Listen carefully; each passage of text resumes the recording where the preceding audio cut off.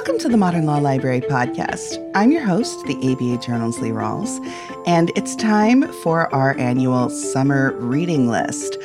This is towards the end of the summer. Many people are about to go back to school, particularly law school. So after my list of picks, please stay tuned because we are going to be rerunning one of my favorites, an interview I did with Catherine M. Young about her book, How to Be Sort of Happy in Law School, which I think just has some really great practical tips. It's data-based. She did some in-depth surveys about what helped people be successful in law school, and it's really worth a re-listen. If you haven't heard it, listen to it for the first time, and I think you'll really enjoy it. So I have some pretty broad tastes when it comes to reading, but I would say this past year I have moved houses, so that was stressful. So I really went back to my roots, which are military history and then soothing mysteries that don't make me have to use my brain that much. So I will start off with a few history books that I have enjoyed since I last talked to you about what I was up to. First off, we have The Walls Have Ears, The Greatest Intelligence Operation of World War II by Helen Fry.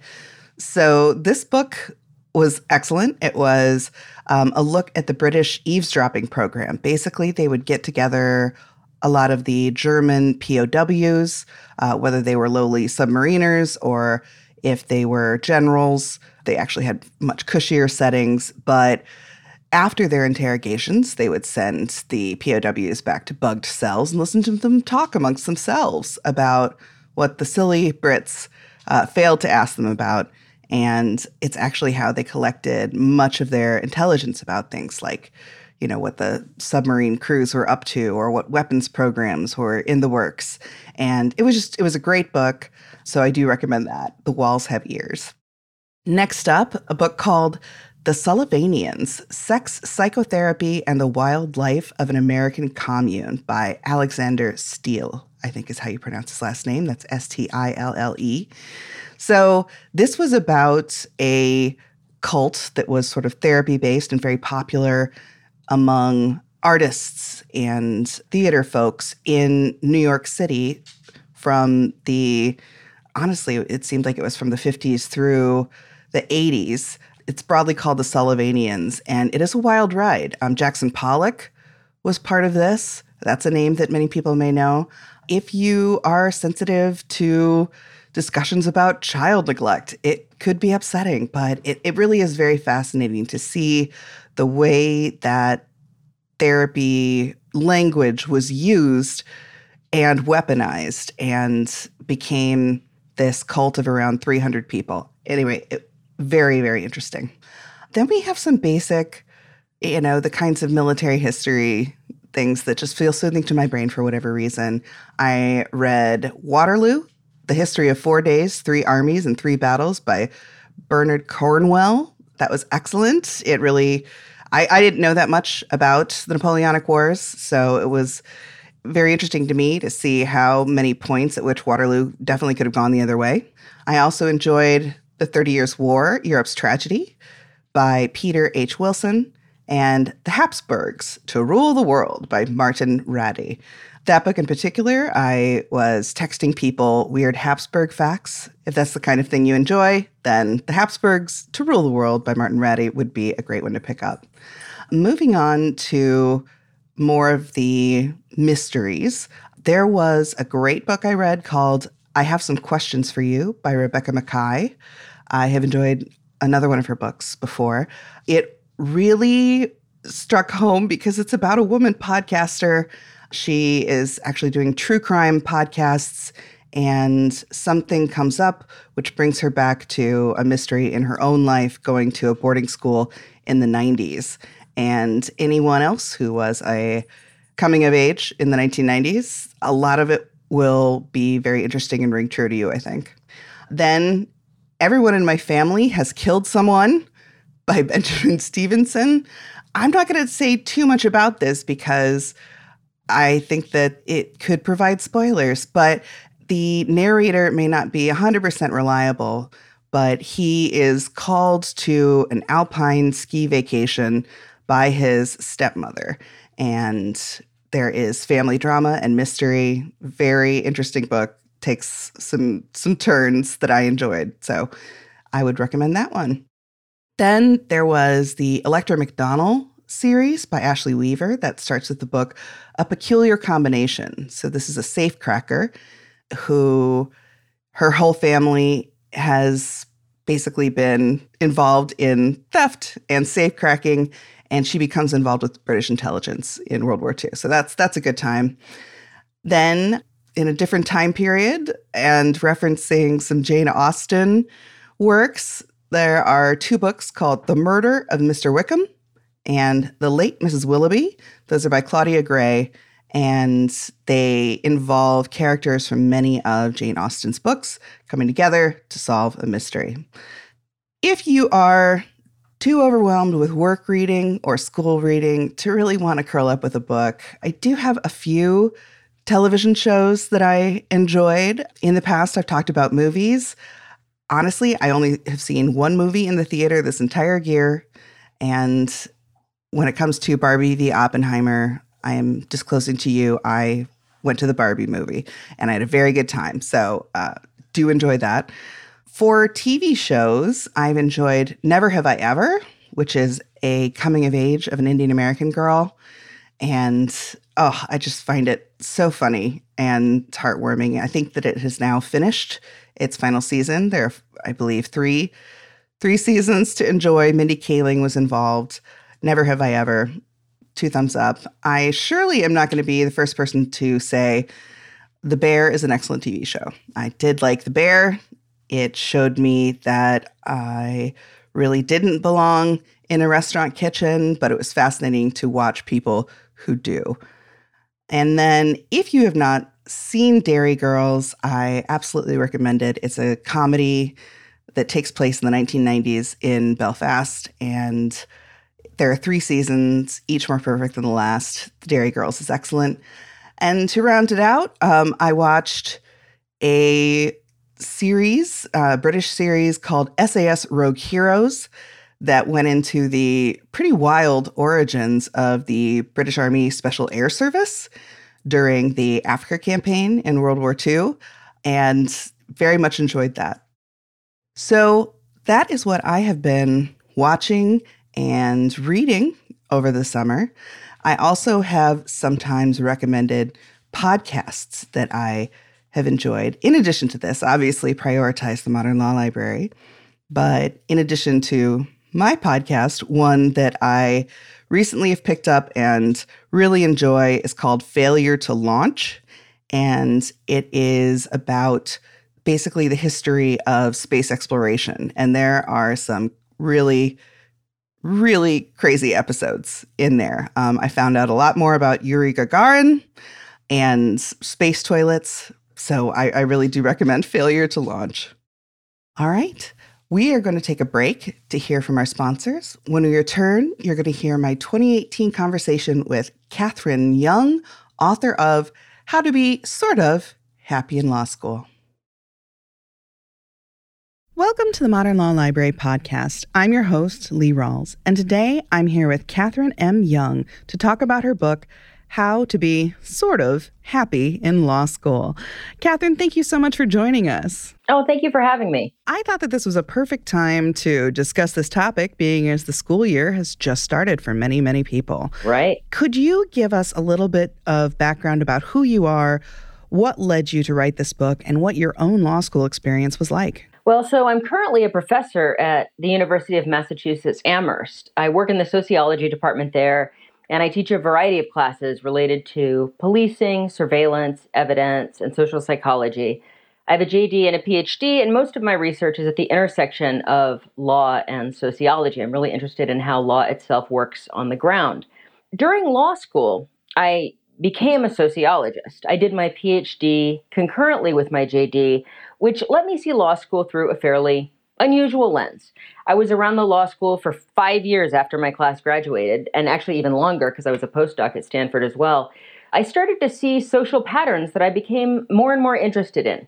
I saw, waves of law students come in and out, fight certain battles, get certain jobs. I did multiple clinics. I was an RA, a TA. I eventually co-taught a class at the law school and got to know everyone from, custodians to law librarians to faculty members. And just knowing one institution so well from so many different angles really gave me a perspective on law school as a social phenomenon and helped me start to see patterns in what law school's like on a day-to-day basis for students. So as a researcher in training, while I was getting my JD PhD, I became more and more interested in these sociological aspects of the law school experience. So eventually, beginning during my postdoc, I set out to study it more systematically.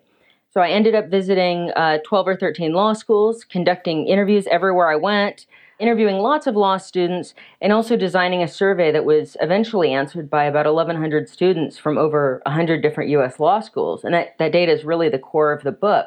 There are a lot of books out there that talk about how to make law review or how to get a firm job, but not much out there about how to figure out whether that's what you really want.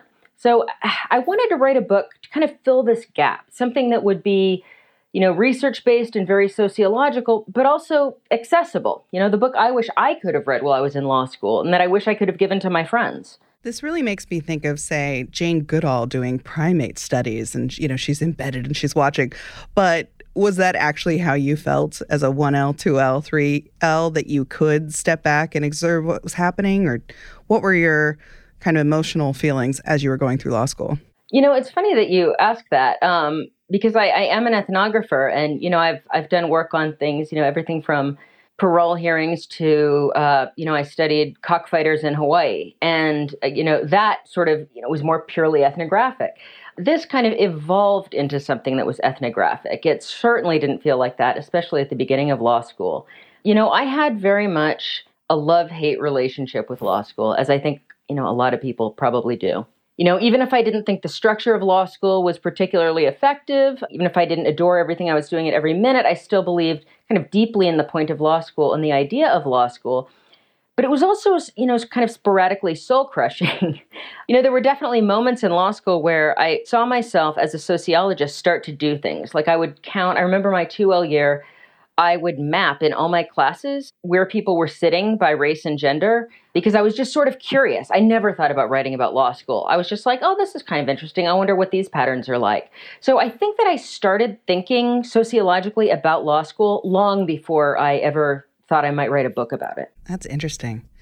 So when this comes out, it's going to be late September, and I think we're going to have a lot of 1L students looking around and thinking to themselves, what have I done? Yeah. What would you tell an overwhelmed 1L in the first few weeks of class? What would be kind of your top points that you would want them to be thinking about? Well, that's interesting because I think my points for an overwhelmed 1L might be different from my points for an overwhelmed 2L or 3L. I think that the key take-homes I'd want to give a 1L, let's see. So first, I would want to tell them that there are a lot of right ways to do law school.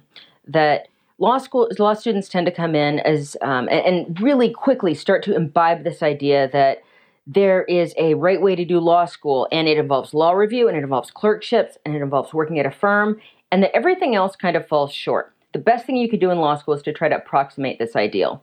I would encourage them to be incredibly resistant to that idea and to remember that it's not simply like we're all special snowflakes, some of us can't get clerkships. That's not at all what I mean.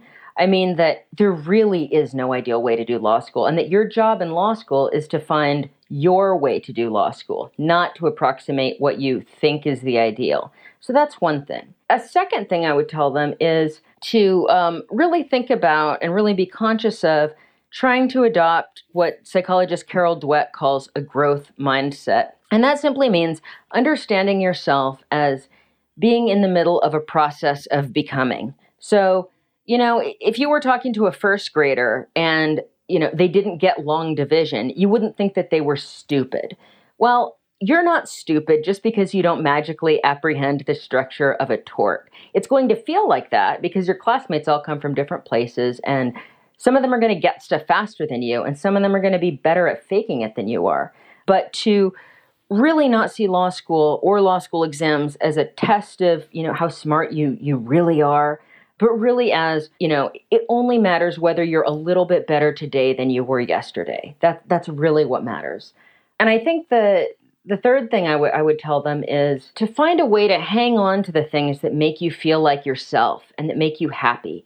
In these 1,100 surveys I did of law students across the country, one thing I asked them was, what is the time in the last week when you have been the happiest? And the results were so eye-opening. They said things like, when I was making a peanut butter and jelly sandwich and I was listening to music, or when I was throwing the ball for my dog. It was just these sort of little moments that they found away from law school to feel like themselves and to really sort of hang on to and appreciate those moments. You don't have to, if you're a saxophone player, you don't have to play the saxophone for an hour a day. That's probably unrealistic. But if you can pick it up for 5 minutes a day and just feel like yourself for those 5 minutes, it'll go a long way to preserving your sanity. One thing that you bring up in the book that I think that this applies not only to 1Ls through 3Ls, but also postgrads, also sometimes lawyers who have been in their profession for decades, is this idea of the imposter syndrome.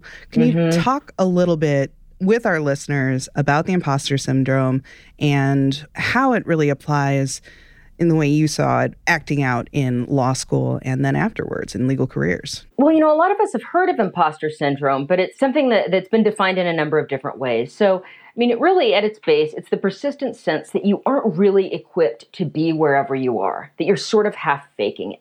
Like, imposter syndrome isn't a diagnosable mental disorder. It's more this constellation of thought patterns. So here's how it might show up in law school. I give some examples in the book, but here are a couple others. You go out for law review and you're not chosen for law review. You think, see, I'm not really good enough to do very well here. You are chosen for law review and you think, gosh, I guess there wasn't very much competition. It's a pattern of thinking in which you attribute your successes to flukes or a lack of competition, but when you fail, you interpret it as evidence of a lack of ability or a lack of intelligence. It's a tendency to kind of over-internalize failure and see it as evidence of who you truly are. And, I have a lot of graduate students in sociology, and I talk to them as well about imposter syndrome. It's something that a lot of us struggle with. Disproportionately, women tend to struggle with it, research suggests, but really everyone does in one realm or another. And I think that it's something that, talking to attorneys who have been practicing for a few years, I really think that they start kind of letting go of that after, usually a few years of practice because they've been doing something long enough that they kind of look around and say, oh, I guess I'm a prosecutor now. But there's no, magic moment of validation where they feel like they have, they finally stepped into the role that they're supposed to be in. I've talked to judges, I've talked to law professors, I've talked to lots of people who are just like, wow, it's really crazy that someone's letting me do job X. There are a lot of things we can do to deal with imposter syndrome, but it's not something that will just magically go away. This leads into another insight you had that I think is helpful for all of us to keep in mind in our lives, which is you really caution students not to think that they know what is going on in the minds of their fellow students.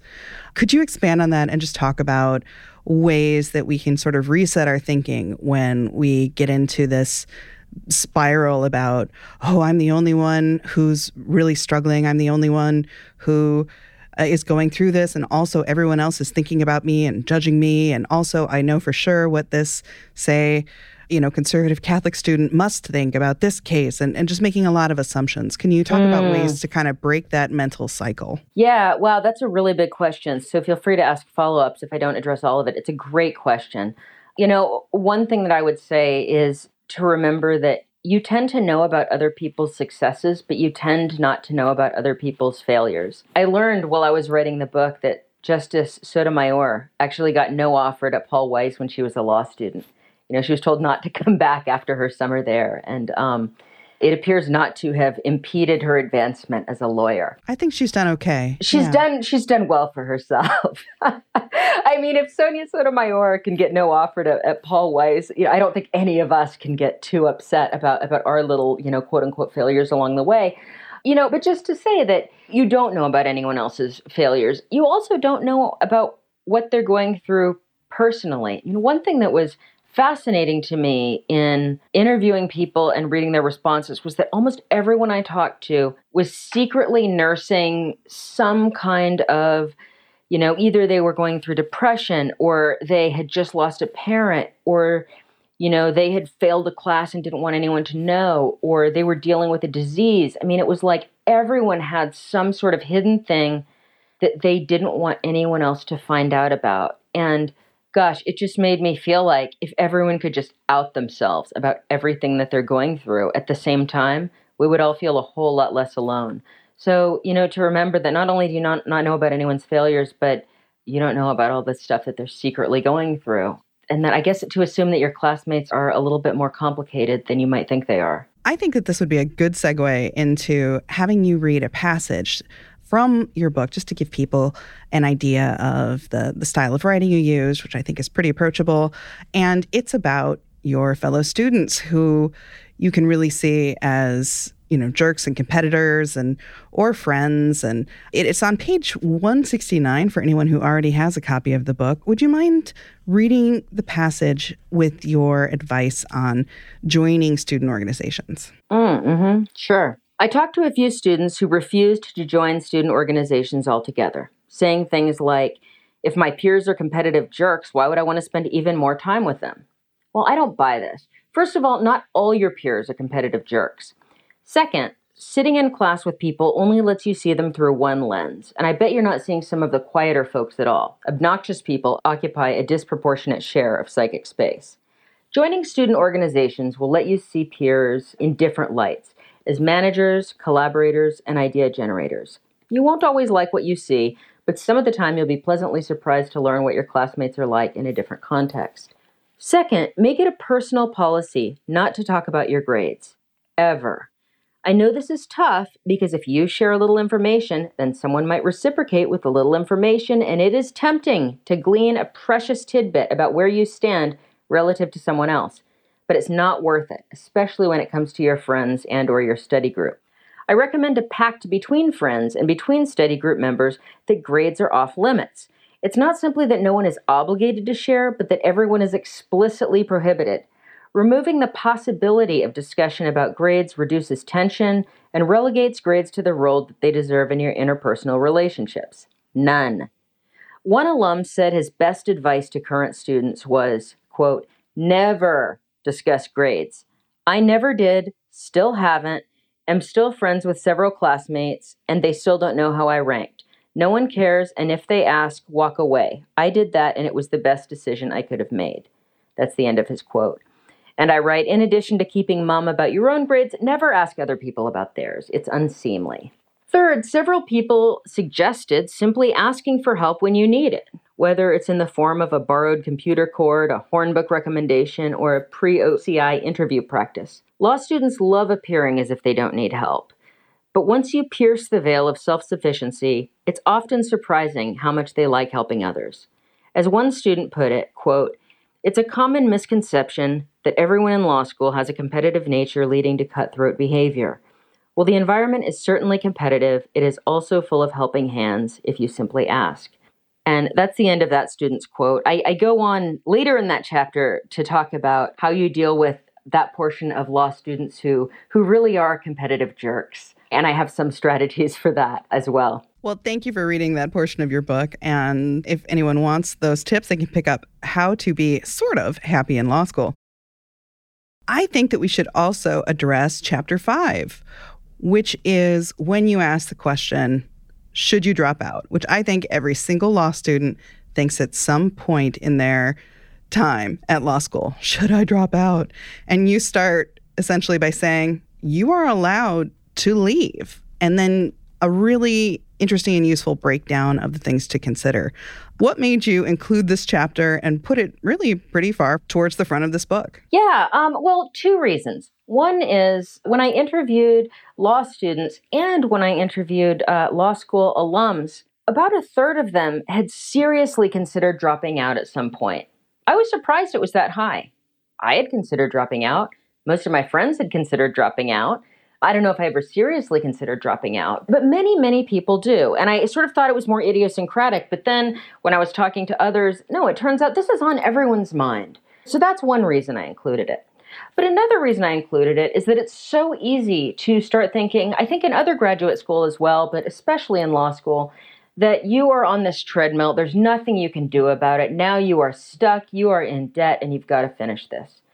What I wanted to make clear to students was that you have to take agency for what you're doing. I mean, the decision to leave would be a choice, but if you choose to stay, that's also a choice. And I think that viewing your law school experience as a choice, something you are, going to continue, not something that was foisted upon you, can be really useful cognitively in framing your experience. And then what do you think were some of the most common threads that you saw, not when you were speaking to students, but when you were speaking to people, say 10 years out, alums, people who had been through law school? What would they have wanted to tell their younger selves? Well, that's a great question. So there was a pretty wide range of things that people would like to tell their pre-law school selves. And I tried to, really include a lot of those things in the book. But the thing that stuck out for me the most was the number of people who would tell their pre-law or early law school selves to go get therapy, to go get mental health help in some formal way. The rate of depression and anxiety is just astronomical in law school if we compare it to same-aged people who are not in law school. About 1 in 3 law students screen positive for anxiety. About 1 in 6 screen positive for clinical depression. And actually about the same number have already been formally diagnosed with clinical depression, but really no one talks about it. So many people had finally, years out of law school, gotten some mental health treatment or found ways to deal with anxiety, self-injury, prescription drug use, and they wondered why they hadn't done that earlier. The second big theme that I saw among alums was people who wished that they had asked for help. There were dozens of people who said, and I count myself among this number, who said, I faced this really hard thing in law school. Why didn't I ask for help? Why did I just take it on myself and think that this was something for me to endure? I mean, in my case, it was the end of my first semester in law school, and it was finals time, and the hot water and the heat both went out in the house that I was renting, and I had a really bad case of pneumonia. And what I should have done was go to my dean of students and say, all these crazy things are happening, and I'm super sick. I'm not going to do very well on exams. Can I take them later? That didn't even occur to me. I just thought, well, I guess I just have to deal with this. I'll just pull myself up by my bootstraps kind of thinking. There were so many people who had stories like that, particularly if they came from working class backgrounds.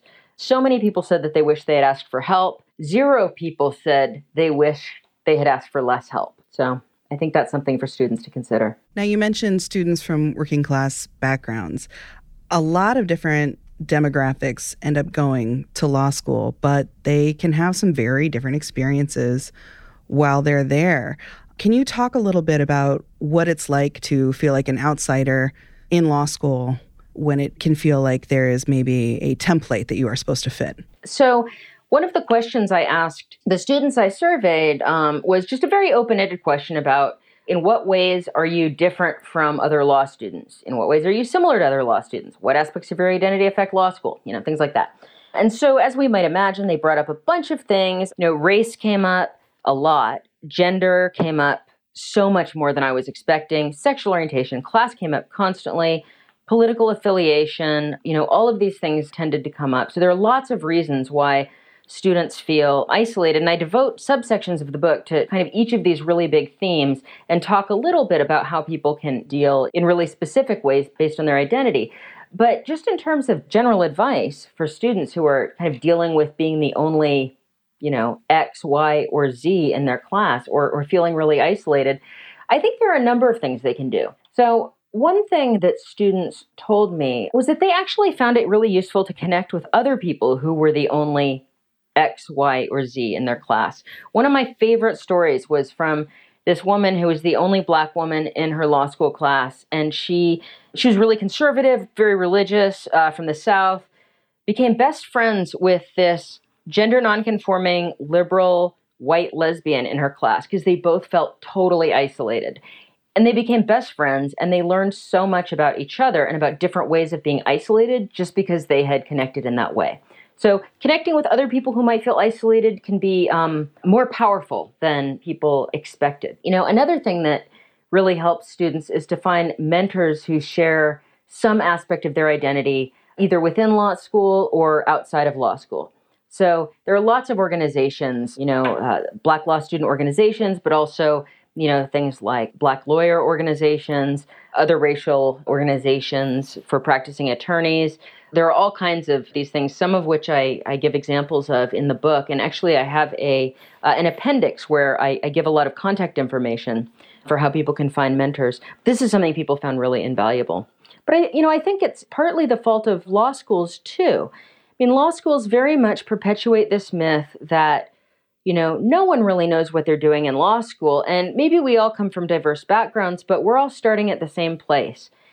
And I think that does students a disservice. Some people come in with a whole lot more cultural capital and a whole lot more social capital than others. So if you come in and law school doesn't fit you like a glove, you tend to feel like you're somehow deficient. And I think it's important that students know that they're really not. I can identify with that personally. I came to work for the ABA Journal, and I may not have been a lawyer, but both of my parents were. And certainly, when I was entering both undergrad and graduate school, I had a mother who had worked in university administration. I just knew how many of these institutions functioned. I may not have known necessarily who the precise person was to approach with a question, but I understood, okay, there will be a ladder of people. This is probably the likely name of the office that I would go to for this, and was clued into a lot of the different social structures. So my experience in law school probably would not be the same as someone who may be the first person in their family to have any sort of advanced degree. Yeah, absolutely. I think that's really true. Personally, I had gone to Stanford for undergrad, and I identify as coming from a working class background, and I thought I totally understood the social class thing. I thought, I know what it's like to be among, upper middle class peers. I've got it down. Law school was a whole different ballgame and a whole different level of privilege. And I wasn't the only one who had that experience. There were so many students who had that experience. And also just because law schools are a lot smaller, there were a number of students who maybe had been, members of an LGBT organization as an undergrad or some other organization as an undergrad, but then they came to law school and they were the, one of like 2 or 3 people. And it suddenly felt super isolating. And so they described their identities or different aspects of their identities becoming more important for them in law school than they ever had been before, simply because they had never felt this isolated before. Well, Catherine, I want to thank you for joining us. But as a last question, can you please talk about the section of your book that I think will also be extremely helpful for students, which is designing your post-law school life? For people who are in law school right now, sometimes, I hear people just being so overwhelmed with what's happening in the moment. But I think that some of your tips are very helpful in thinking forward about what is the kind of person you want to be, what is the kind of work you want to do. So could you talk a little bit about tips for designing your post-law school life? Well, the big tip that I would give people is to not let risk aversion completely dictate what you do. So many students talked about, typically it was going into a firm job, but there were a lot of paths that people took because they thought it was safe, or they thought it was, it would quote unquote keep their options open. And, I encourage students to think about precisely what options are you keeping open by taking a particular path? Rather than just kind of taking the safe path, take the interesting path. I interviewed a lot of alums for this book, and not a single one of them said, I was so glad that I played it safe early on. The people who were really happy were people who chose first jobs that sparked their interest somehow. Maybe they were a little weird, maybe they were a little random, but it was something in which they were, genuinely a little bit interested. Not necessarily full on fired up, but if you're interested in a job that you take, you're going to work harder, you're going to do better, you're going to distinguish yourself, and you're going to develop the kinds of connections that lead to interesting jobs in the legal profession. You're going to be able to succeed. And really not to make too much of your first job, not to feel like your first job is pigeonholing you. The After the JD study, which is a really big multi-phase study that's done of people after they graduate from law school, finds that people who are young lawyers not only change jobs, 2, 3, 4 times in their first 10 years out, but they completely change types of law that they practice. It was so much more common than I had expected for a student to go from doing water law to doing prosecution, or vice versa. And that was really echoed, from the alums that I talked to who just said, don't make too much of it. Choose something interesting, go for it, and keep your eyes open. Well, Catherine, thank you so much for joining us for this episode of the Modern Law Library. No, thank you for having me. If people want to get a hold of how to be sort of happy in law school or to get in touch with you to talk more about your research, how can they do that? Well, I have a website for the book. It's sortofhappy.com. And I talk a little bit about the book on the website, and I also have a big appendix of resources for law students and practicing lawyers who are going through various issues. So I think it's worth checking out. And also, if you have questions about the book or about your law school experience, I get emails from people all the time. Feel free to contact me through the website. All right. And thank you to our listeners for joining us for this episode of the Modern Law Library. And if you could, please take a moment to rate and review this podcast on Apple Podcasts or your favorite podcast listening service.